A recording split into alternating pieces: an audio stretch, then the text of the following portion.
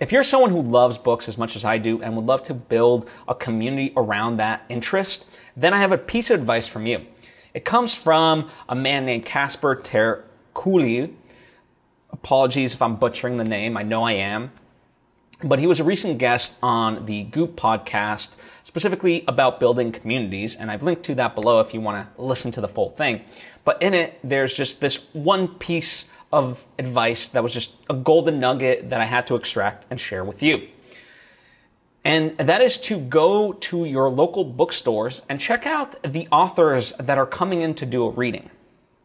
And find people that are within the genre of books that you like. So therefore, you're discovering, books that might have otherwise not been on your radar. You're supporting local bookstores. You're supporting the authors that are putting out great books, especially the more indie authors, if you will, or, even if they aren't indie, like the ones that aren't like Stephen King or whoever.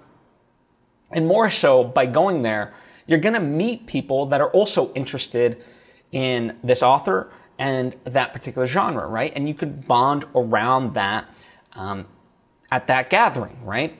So it's just a wonderful, amazing thing that seems so simple when you really think about it, right? And so easy, and yet it didn't come to my mind, right? Certainly libraries also put on amazing events, and those are other options to do something similar as this.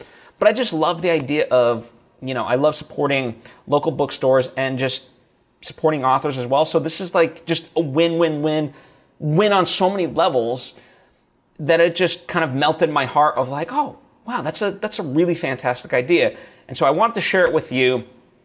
I'm going to try to do it a lot more, now that I know about it. Well, who am I kidding? I've never done it, right? In that sense, I've gone to local bookstores and supported authors and met people, but never with this intention to specifically build a community around like-minded people.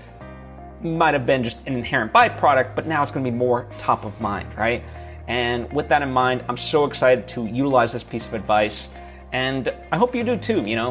If all this resonates with you, take that step forward, and when you do, let me know how it goes for you. I'm very curious to hear your experience of it all.